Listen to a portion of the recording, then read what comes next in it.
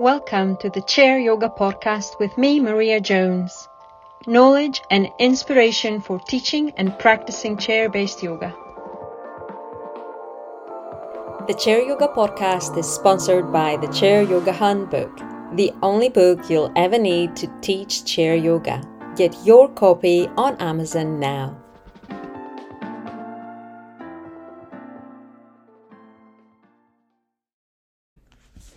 Hello everyone, and welcome to another episode of the Chair Yoga Podcast. Today it is just me, and it is a special episode about systemic lupus. As we come to the end of October, which is Lupus Awareness Month here in the United Kingdom, I wanted to record an episode specifically for systemic lupus because I have been living with systemic lupus for a very long time, and it is in fact what led me to start teaching yoga myself.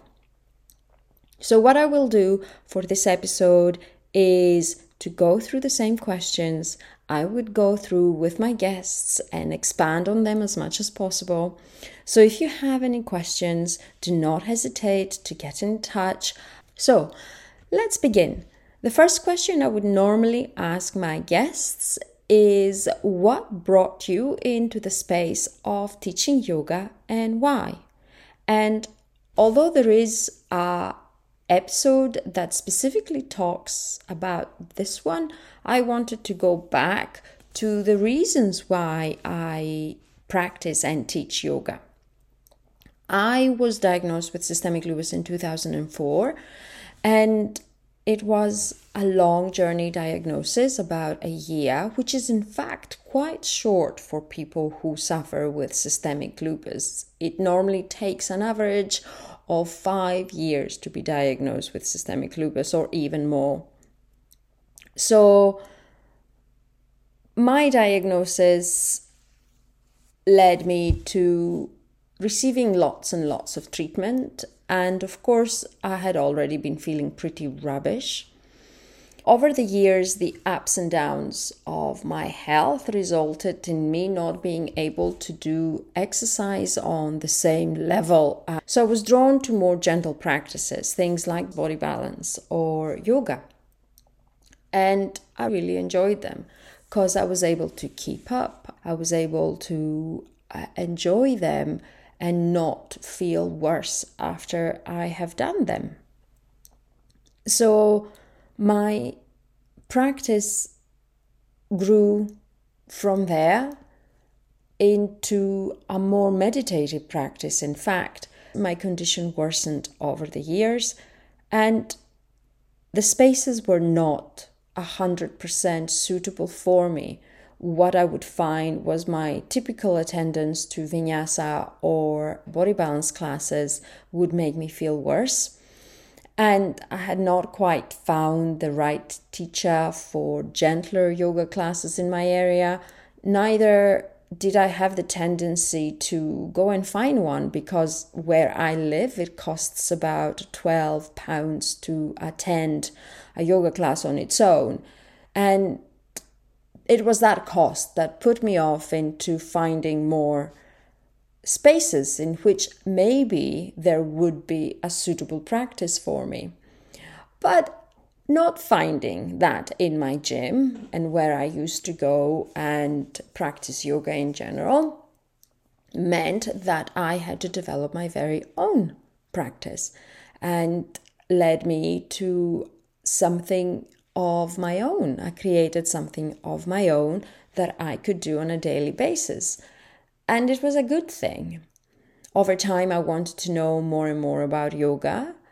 And I realized that, in fact, it was more of a meditative practice. It was more of a reflection practice. And because of that, I regressed away from the physical aspect of yoga to a more meditative, more reflective part of yoga, until my transplant in 2014, which went very well. And it meant that I could return to more physical activities, to more physical practices of yoga. But even then, I really didn't want to. My fitness wasn't quite there. And I also found that if I wanted movement and if I wanted to work up a sweat, I was better off attending an exercise class. While in fact, I needed yoga for the mindset. I needed yoga for other aspects of my being, my energetic being, my trauma, having gone through such big transformations from being diagnosed to receiving the kidney. That period of time had been quite intense. Having had a baby and seeing my condition regress, seeing my career disappear as an engineer initially, going back to uni, all those things played a big role in my mindset, and I had to deal with that and process that. So yoga helped me process that, but it also helped me stay flexible, mobile, healthy enough to return to exercise when I needed to after my transplant. And I wanted to keep that separate, that part where it was more of a meditative practice, where it was more of something to keep my joints supple and flexible. I had my own way of practicing, and it was significantly less active than the practices offered in my local gym, in the gym that I went to. So because of that, I really appreciated the teacher training that I did. I really appreciated finding my own path through my teacher training.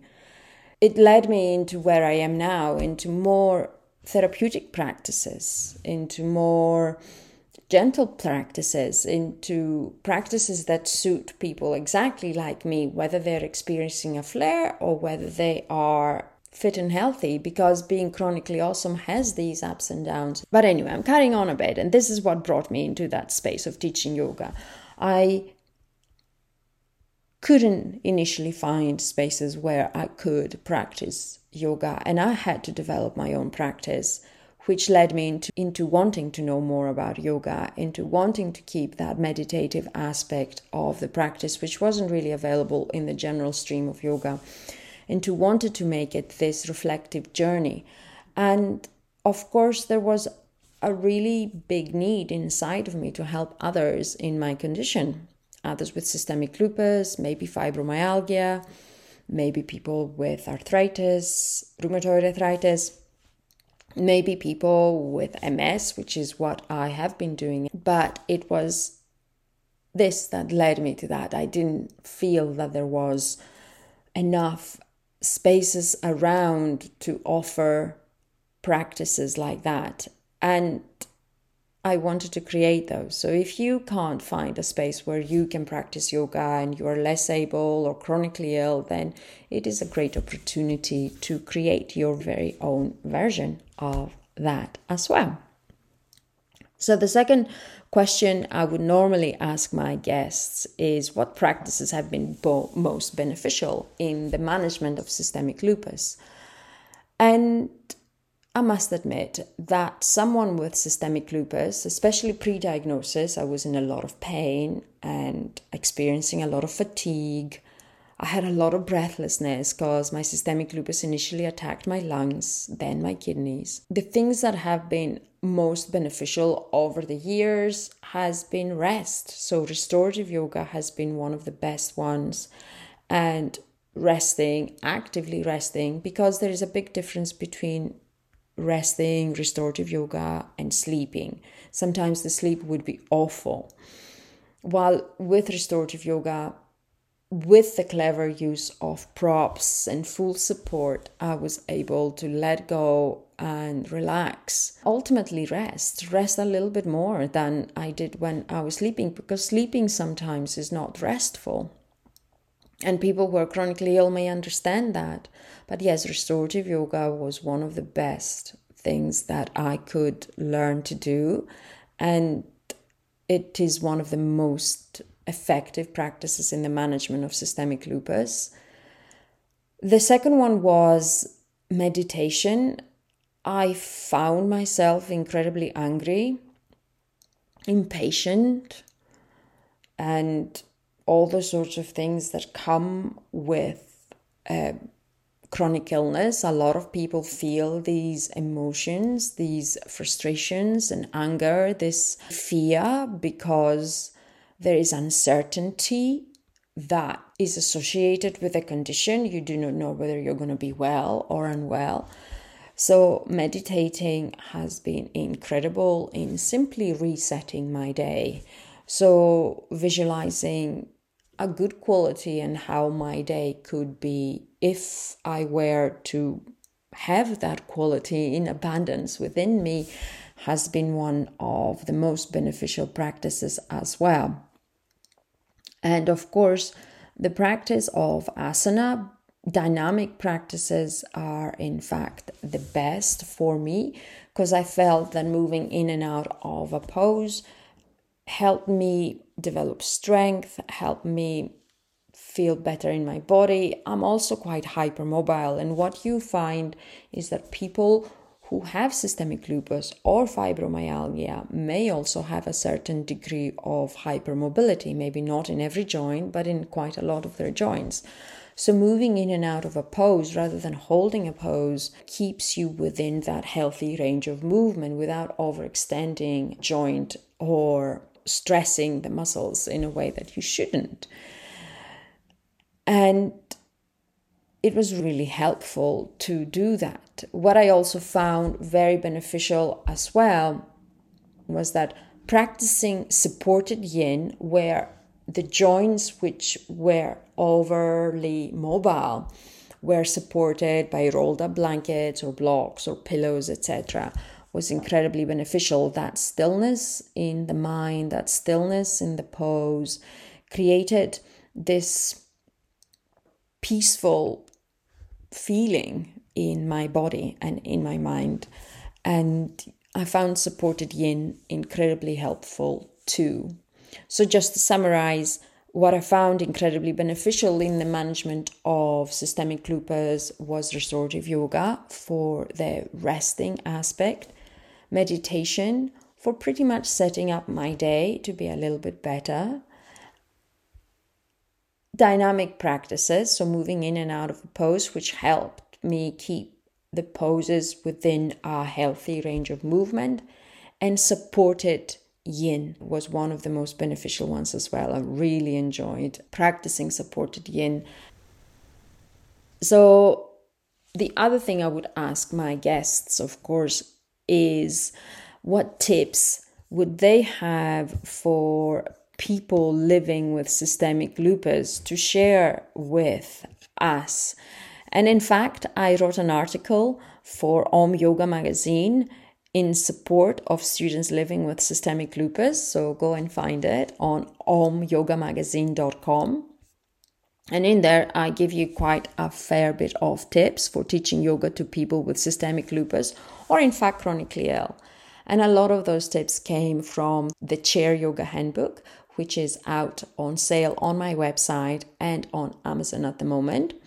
So I'm going to go through them now, which are basically offer plenty of adaptation in the practice and encourage students to be agents of their own body. What that means is giving them choice. Do they want to sit it out? Normalize that also.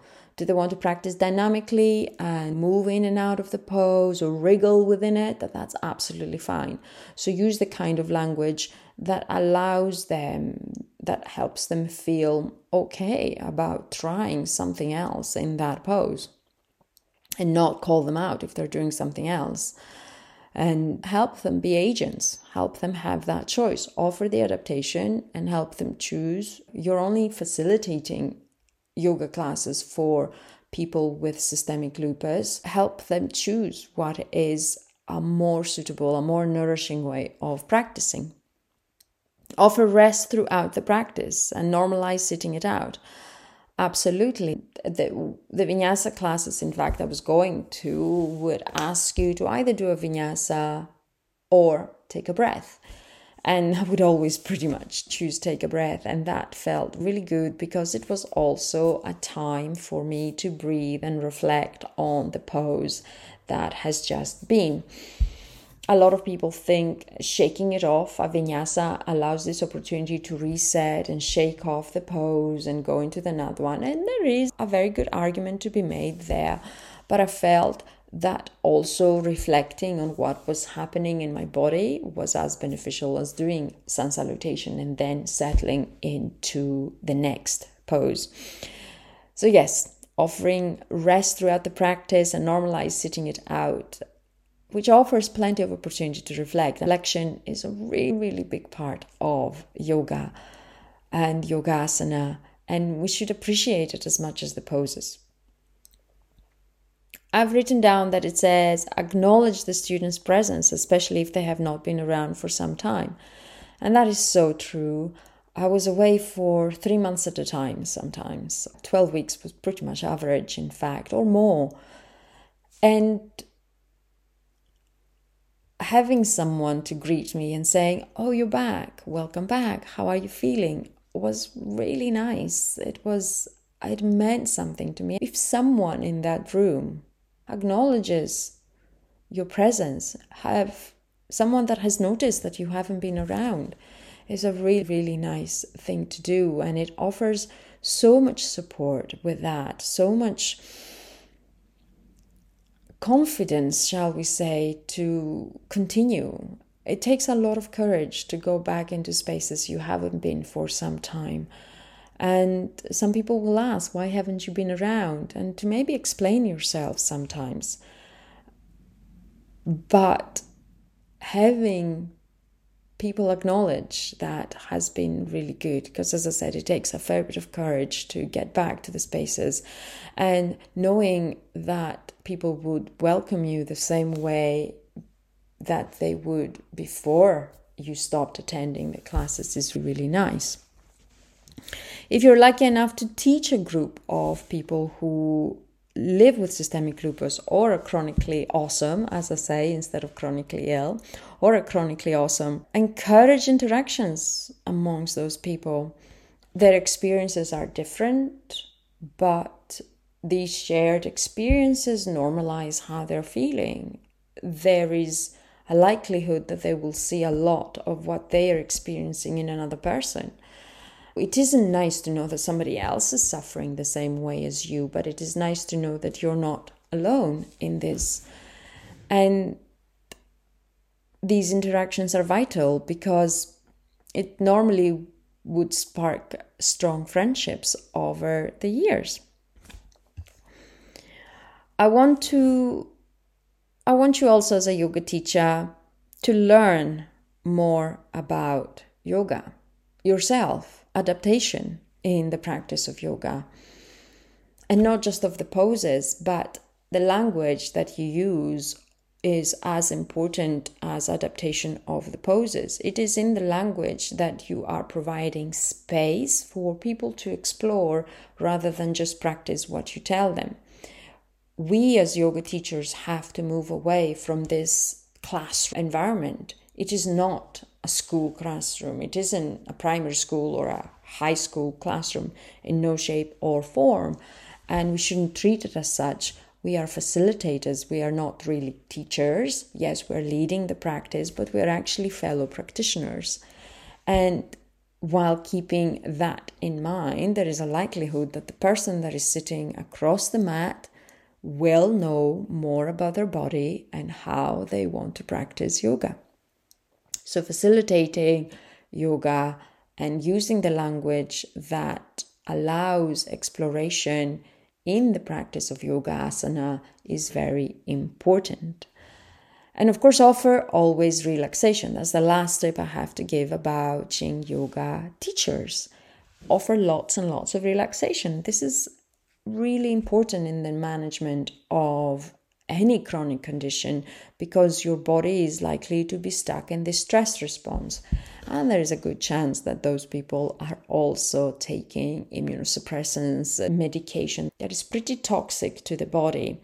Acknowledge that their body may be stuck in a stress response, and therefore we want to interrupt that stress response before it affects their sleep at night.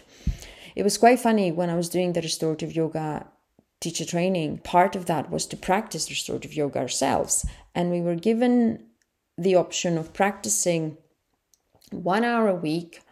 I think it was for 12 plus weeks at least, and we could split it up whichever way we wanted to. So if you think it is 60 minutes, then you can easily say that I will be practicing 10 minutes of restorative yoga a day. And setting myself up, keeping a diary about it, how does it feel, etc. So keeping that in mind, I had the opportunity to practice for 10-15 minutes a day, every day.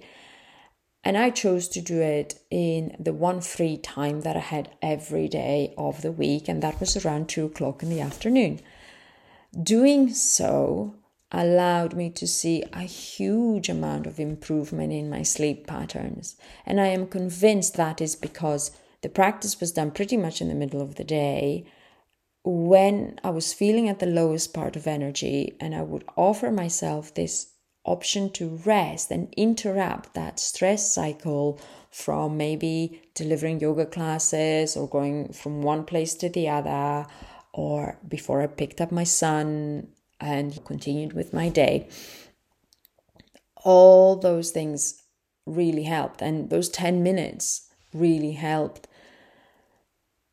in me feeling more relaxed for the rest of the day, more energized to a degree, but without this hyper feeling of having a cup of coffee or an espresso in the middle of the afternoon. But what I noticed at the end of those weeks, of those 12 weeks before we handed in our assignments, was this sense of wellness. I was sleeping well, I was eating well, I was more able to deal with my day. And I think it was specifically because the stress patterns that are developed throughout the day, whether you're chronically ill or not, were interrupted and reset in that practice, in those 10 minutes of restorative yoga. It proved to me that relaxation is a vital part in the management of systemic lupus, and that people with systemic lupus are indeed stuck in that stress response. And practicing restorative yoga, knowing how to do it yourself as well at home, is a really important aspect of maintaining good health, because sleep is vital to health. A good mood is vital to health. Feeling good about ourselves is vital to health. So it almost reset all those from the point where you were frustrated and fed up and maybe hitting a wall to feeling refreshed and ready to go again. The one thing I haven't really touched upon is the role of chair yoga in the practice of yogasana for people with systemic lupus. And the one thing I have to say is that I didn't even know about chair yoga when I was really unwell. And I wish I did, because it would have meant that I would be able to continue my practice in a more gentler fashion when I was anemic and I couldn't really bend forward or do a vinyasa, in fact. The practice of chair, or the use of the chair in the practice of yogasana, would have, in fact, allowed me to continue practicing yogasana, and that's important. The chair is a wonderful prop to have in your classes for all the times somebody is not feeling quite right. And as an additional prop, it would have offered more options to practice yoga. The most beneficial poses that I have found practicing using the chair has been a floating moon. Reverse triangle is another one that I really enjoy doing using the chair. And pyramid is the other one that I have found incredibly beneficial practicing using the chair. I may have also found that the down dog would have been incredible on the chair, as well as a forward bend rather than quite an active forward bend and inversion, in fact. So yes, the chair would have allowed for me to continue practicing yoga. So The final question that I would normally ask my guests is, where can we find you, and sharing the handles and website. So you can find me at yuvayoga.co.uk, which you have probably done so already. And my social media handles is at yuvayogauk. And I will put those in the description of the podcast as well. And yes, that's everything I wanted to say in this special episode about yoga for systemic lupus.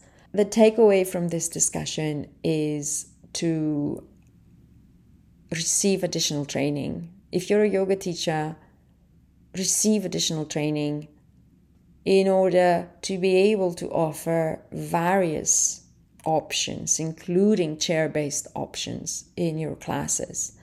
If you are chronically ill yourself, then start attending some chair yoga classes. They're not just for the older and less mobile population. Trust me on that. It will allow you to learn about practicing yoga at the worst times of your flares. It will allow you to continue attending a class and maybe being sociable with the people that are attending the same class as you.